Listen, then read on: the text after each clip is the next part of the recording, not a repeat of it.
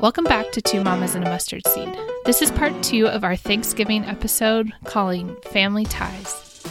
Our special guests are our husbands, Andy and Lance.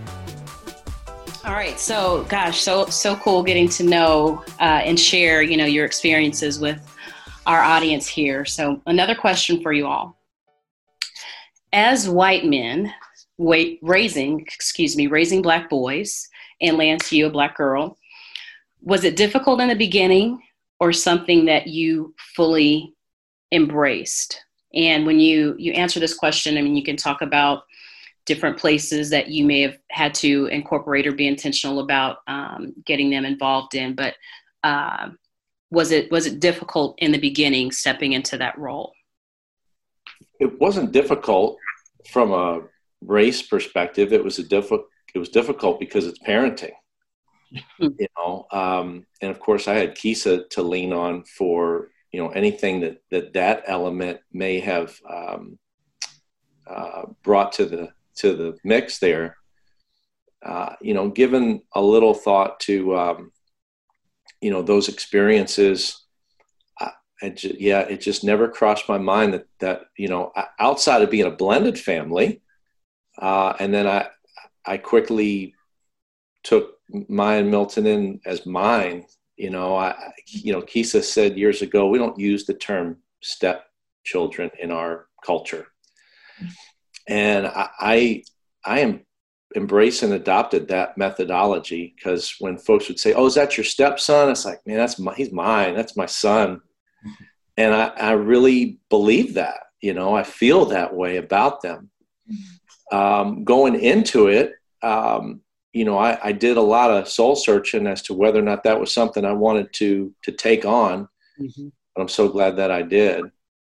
I think the only maybe feeling that I had going in was being a mixed couple.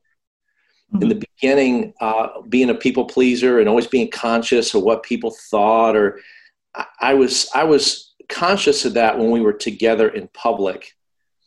So I was never being together with the kids. If anything, it might have been a little bit being with Kisa, but now I don't even give it any thought. And just reflecting on that recently, thinking, people probably still have the same reactions, but I'm not even aware of it anymore. It doesn't bother me. And I'm just so comfortable in it. And although I do take notice, if you watch TV commercials these days, I'd say 8 out of 10 are featuring mixed couples. And we know why they're doing that. They're expanding their base. Mm-hmm. But I do find it kind of interesting, and I recognize it every time it happens, and point it out to Keith. Sometimes I'll rewind the DVR and say, "Hey, did you see that?" But outside of those dynamics and things that I had to kind of process through, no, I don't think I didn't give it much thought. I think it's just more about the day-to-day grind of parenting, and just the parenting dynamic in and of itself was challenging, enough for me in trying to figure out what to do, what not to do. And I'll add too that it may not have been difficult. It is a conversation that we would have, just race is a conversation in our family, just because it has to be. And Lance he's stepped up and gone to bat for our kiddos on things. Like I remember an instance in Milton's elementary school, I think I shared on one of our other episodes, where a kid was saying he was trying to take his lunch, or, the term bully was kind of thrown around loosely. And I tell you, Lance kind of got his back up, and he was like, "You're not going to call my son, one of the only Black children in this school, a bully." You know what I mean? So we're very aware of kind of how, perceptions are out there. So it may not be difficult, but it's a conversation, and it's a conversation that we know about and that we have, and that we, fully step into. But that's a dad thing too. So not to. Yeah. Yeah. I think it was more of a dad thing. Now, to say I haven't had dozens and dozens of observations that, deal with, some bias and some, injustice. Yeah. plenty of those, but I didn't get that as the nature of the questions. It was more around, was it difficult in the beginning because of that dynamic? And I didn't see it that way. I would have taken up for him regardless. The fact that that may have been the reason, yeah, that might have charged me up a little bit more. But it's still my motives, my intentions as a parent were really the driving force in all that. But that's not to say I haven't seen plenty for anybody willing to listen. And being able to see both sides, I think, does give me a little bit of an advantage in that regard. And then trying to communicate that to people is probably the bigger challenge, to help them to understand without running them off or getting them to turn defensive or be offended. That's been my biggest challenge, really, is just trying to have those conversations with people to help point out what I'm seeing and get them to recognize that, acknowledge that. That's really where it's gotten difficult for me. What really got my heart was hearing both Lance and Andy talk with such conviction and devotion about their kiddos just being their kiddos. And kind of reflecting on this question, it's been a journey for me.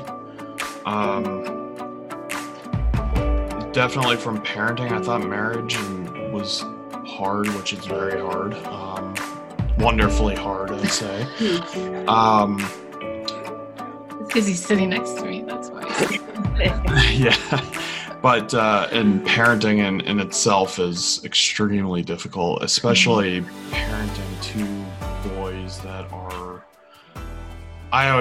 and I've said this from day one, I don't think we could have had two biological kids that are similar to our personalities than they are. I really don't. And once again, that's kind of, I believe that's God's just a sense of humor and the way there's no doubt in my mind that when Malachi and Solomon were born, that they were supposed to be in our family. And so from a embracing perspective and a love perspective, there was no question about it.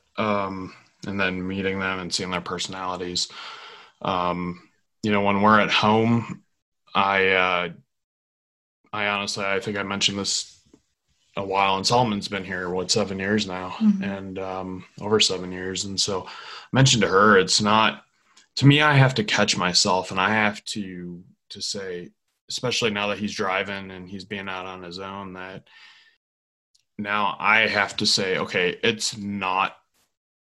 I don't see him as black in our house. And so when he says, "Hey Dad, can I go out?" I'm thinking, well, when I was 17, had a driver's license, yes, I had to be respectful and go out and obey the rules. But I never remember my dad having to say, where to put your hands, make sure, we make sure his driver's license and everything is easily accessible. Make sure, go through those, take down your hoodie, that type of thing. Never had to have those conversations. And so it was things and conversations like that I had to learn, and didn't really think about it going into the adoption. And it happened so fast. I think that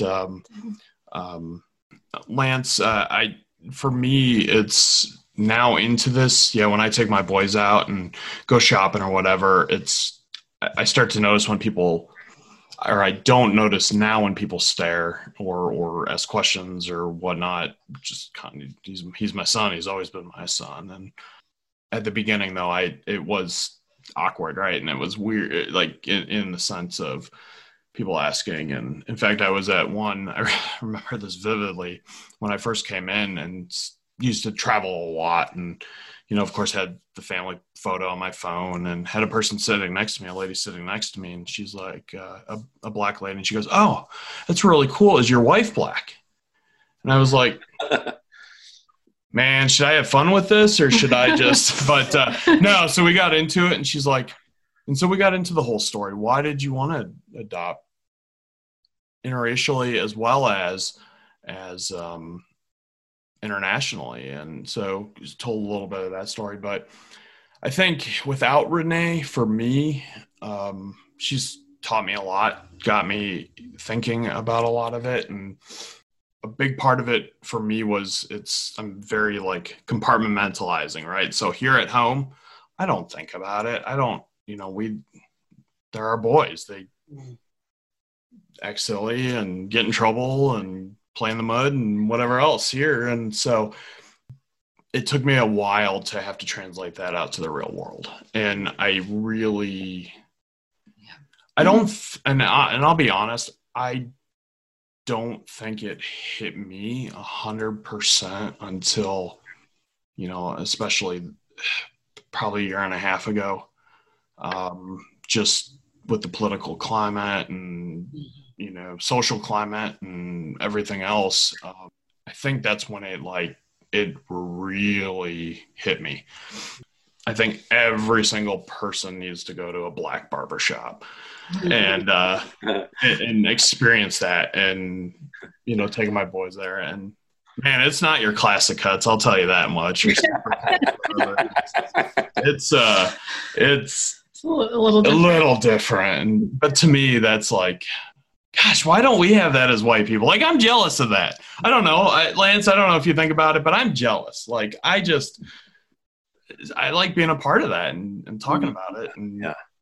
So, but to me, that gives me a glimpse a little bit about what my boys feel. And I think just my last comment on it from my learning and embracing of it is I was very intentional that because of the area we live in, I wanted them to know some of the Black culture and wanted them to understand that and to investigate it for themselves, and not that they have to choose, or they can be, obviously you all embrace that where you can accept both and it's mutually inclusive and not exclusive. Right. And so, but how do we do that and allow them to do that so that they feel comfortable and help us to learn it as well along the way. And so I didn't want them to feel like they had to be Black kids in a white world, right? And not be cognizant of that.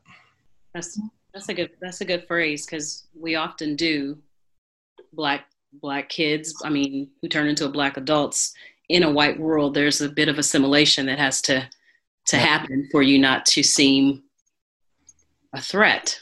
It's just a part of our cultural upbringing. But you mentioned barbershop. Gosh, so many cultural experiences at a Black barbershop. And I know Lance even started going with Milton and getting his hair cut at one. And, we had them in an AAU track team here too, just different things to really help with that because of the areas that we're in and the schools and stuff like that. So. Yeah. It's, I appreciate it. And I appreciate all the books that are out there. It's, because I think growing up, you go in a white society, you're like, it's out there, but yeah, it's not as bad as it was. And I think that's why it hit me so hard here recently. I believed that it was out there, but it was just something. And because my boys they are sheltered, right? And our kids are sheltered here a little bit, and you don't really, maybe it's harder because we don't see it every day, and in a sense, a direct sense, right? And COVID's really impacted that, but we have to be racism and talking about racism and just what especially Black boys go through. And that's where my perspective is from, but you hear about it but until you actually live it, it's really hard to fully understand and experience through that experience. And so I think a lot of white people probably have felt like we're in a post-racial society. But like Andy says, sometimes you have to live it to know that we are far from that beautiful idea of a post-racial America. And then teaching, having never had it to the core, personally, it's difficult to teach, truly teach your sons about it. And you can talk the talk, but you can't walk the walk, right? And so fortunately we have some Black guys that have been, our boys have been able to use and talk to as a resource, and especially Solomon. Obviously he's at that age, and so Yes. And I think for me, it's humbling myself to be able to say, man, there's some quality friends of our, Black guys that we're friends with that I can trust to take that role that I can't do. So. Yes. No, the whole village concept, right? And that sometimes can be an ego thing with dads, especially growing up in a, sports world. A lot of dads, it's hard for them to relinquish control. But I always felt really good about finding dynamic people in the community to pour in to Maya and Milton, and now soon with Tyson. Mm-hmm. Everybody's got something to offer. And like Andy's saying there's certain things that I can offer. There's other things I'm not the expert in, and I never will be in any topic. And if there's something that I think would help with my child's development, I'm going to find the most appropriate person and get some time with them. Mm-hmm. I think that's a nugget. Yeah, that is a nugget. And I think we're going to have a slight curve somewhat with Tyson. Lance and my son are together, our little mixed chocolate drop vanilla bean. He's, I believe he'll be treated as a Black man. However, he's very, very fair. And so I know he's fair with my features. So he's got Lance's color, but my features. But I think that, there's a lot that he's going to experience, talking to friends of mine that are of mixed race, some of the challenges with questions like, what are you? And what are, so he, I know there's different challenges with that, as well as, being labeled a Black man that we're going to have to learn and kind of grow with moving forward. So. It's interesting. I had the thought too with our boys, especially Solomon, and where I kind of wrestle with internally is, our boys are from Ethiopia, and so that's a completely different, African-American culture, and it's completely different than maybe an American Black culture. Mm-hmm. So how do we embrace the Ethiopian, truly African-American Ethiopian culture and the American Black African-American culture? How do we, because it's two separate cultures from a cultural standpoint. And so how do we teach them both and embrace both and blend it together?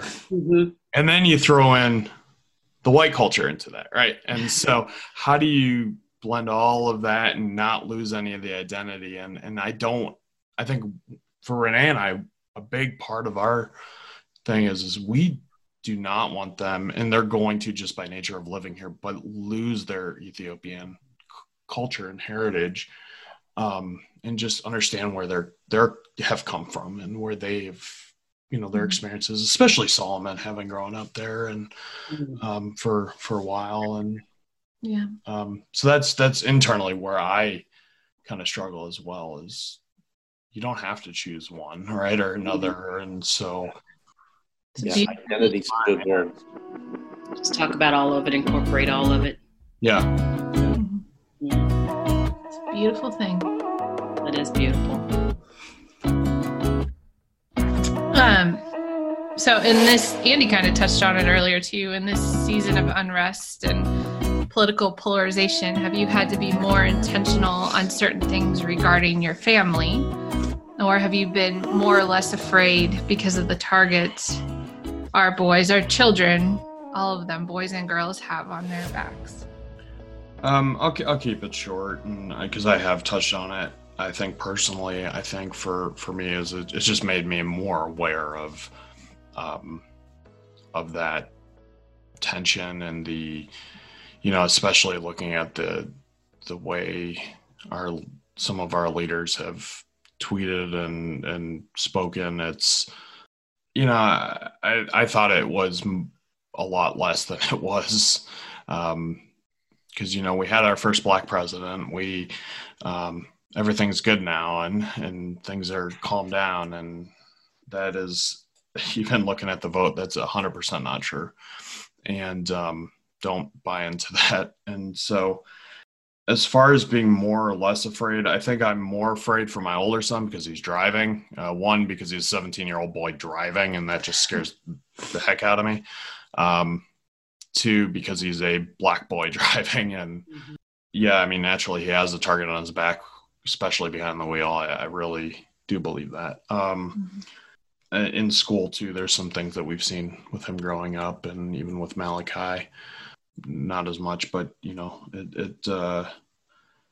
I think there as well, there's definitely, so it's just being cognizant and being able to recognize those things as a white dad, to call them out and to support your boys through it. And they're not always going to be right, but being able to look to God to have that discernment between what is the truth and what is not, and what needs to be fought for.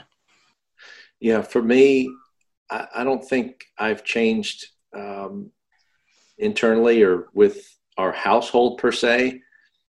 Every time I tell myself I have no more naivety left, something happens, and I realize I'm still a little naive on a variety of things that, continue to open my eyes. And so, this climate's kind of caused me to continue to learn, probably become as strategic as I can possibly be in having conversations with folks.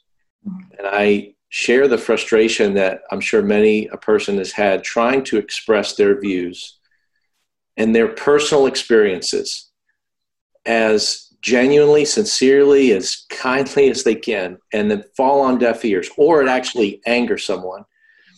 And my biggest pet peeve these days is how so many things turn political so quick. Yeah.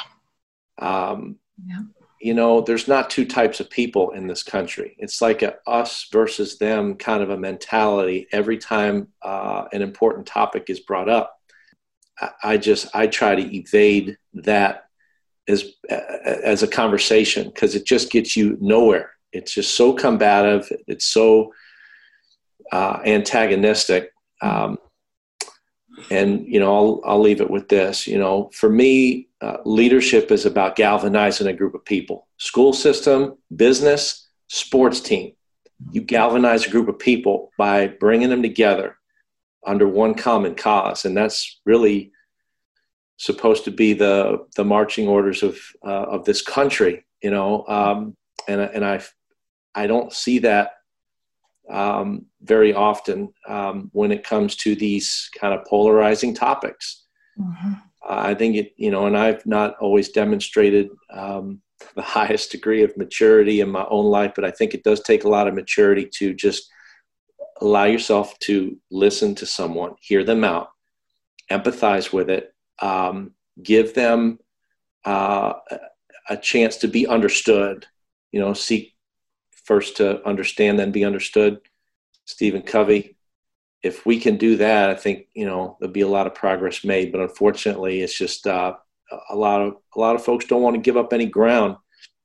They see it as either as a weakness or as, what they're supposed to do. But I just think it reflects a higher degree of maturity and courage and wisdom to try to understand another person's perspective before you reach a conclusion, and don't politicize. Don't make it about whether you're a Republican or a Democrat. It's just so far from that. Yeah. We're not defined by that. Our identity's in Christ, and then we need to take a look around and do the research and listen, and then judge for ourselves. After we've done that research. And I think we could make a lot of progress if we look at it in that regard. So got a little long-winded, but that's how I feel about it.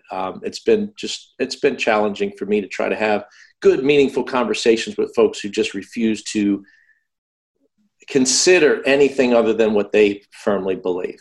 So work to be done in that regard, but it's definitely helped me to apply a little more critical thinking and be a little more strategic with how I engage in those conversations.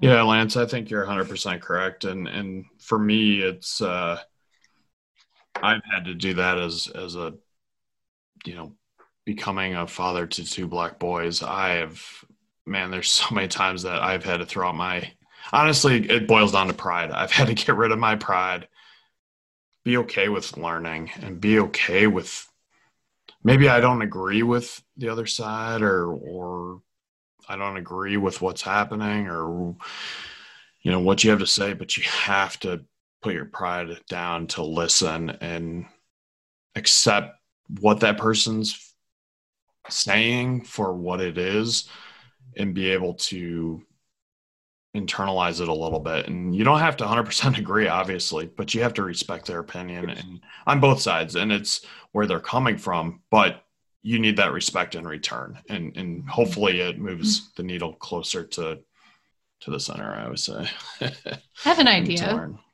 Kisa, a Hulky Rethel 2024 ticket. I don't know you want that. Oh boy. Here you go. We need more of that kind of leadership. We need more of that in 2024. So what is the Thanksgiving food you can't live without? Go ahead, Lance.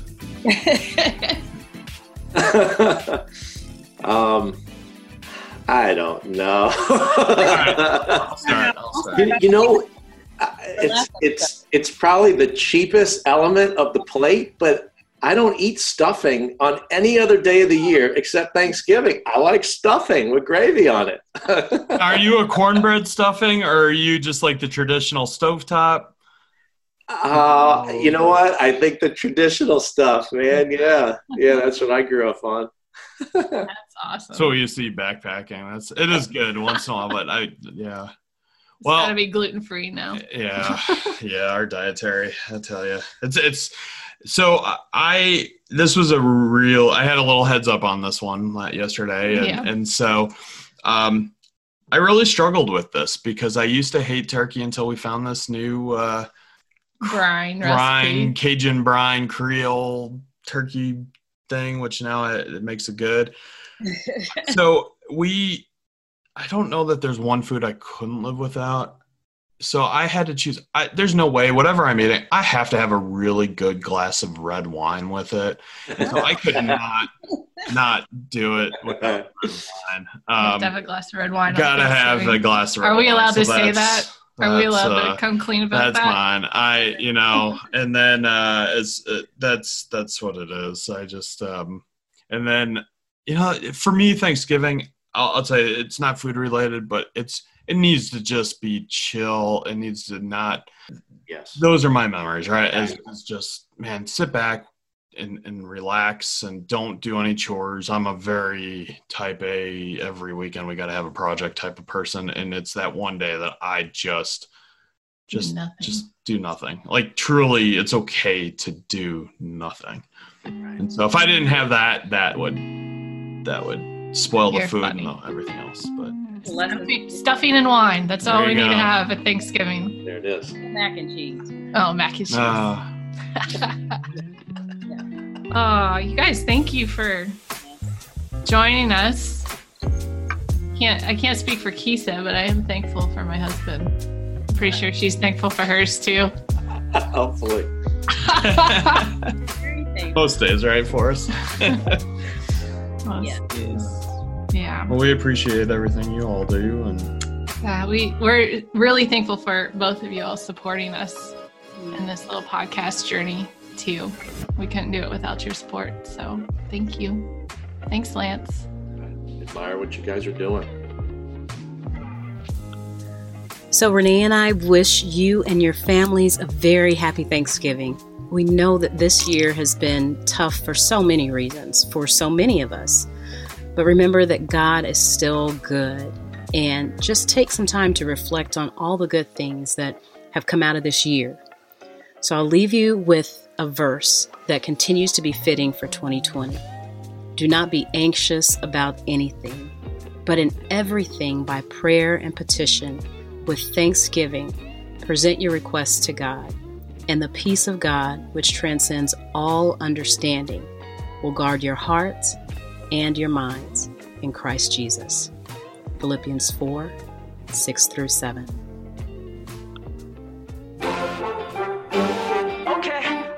Thank you so much for listening to this episode of Two Mamas and a Mustard Seed. Remember, be humble, be kind, be a good listener, and be courageous. Two Mamas and a Mustard Seed is written and produced by Kisa Holke and myself. Music is licensed through musicbed.com. Learn more about us, hear more episodes, and send us your questions and comments at twomamasandamustardseed.com.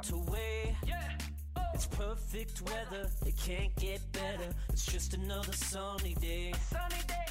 Rolling with the top down, California dream.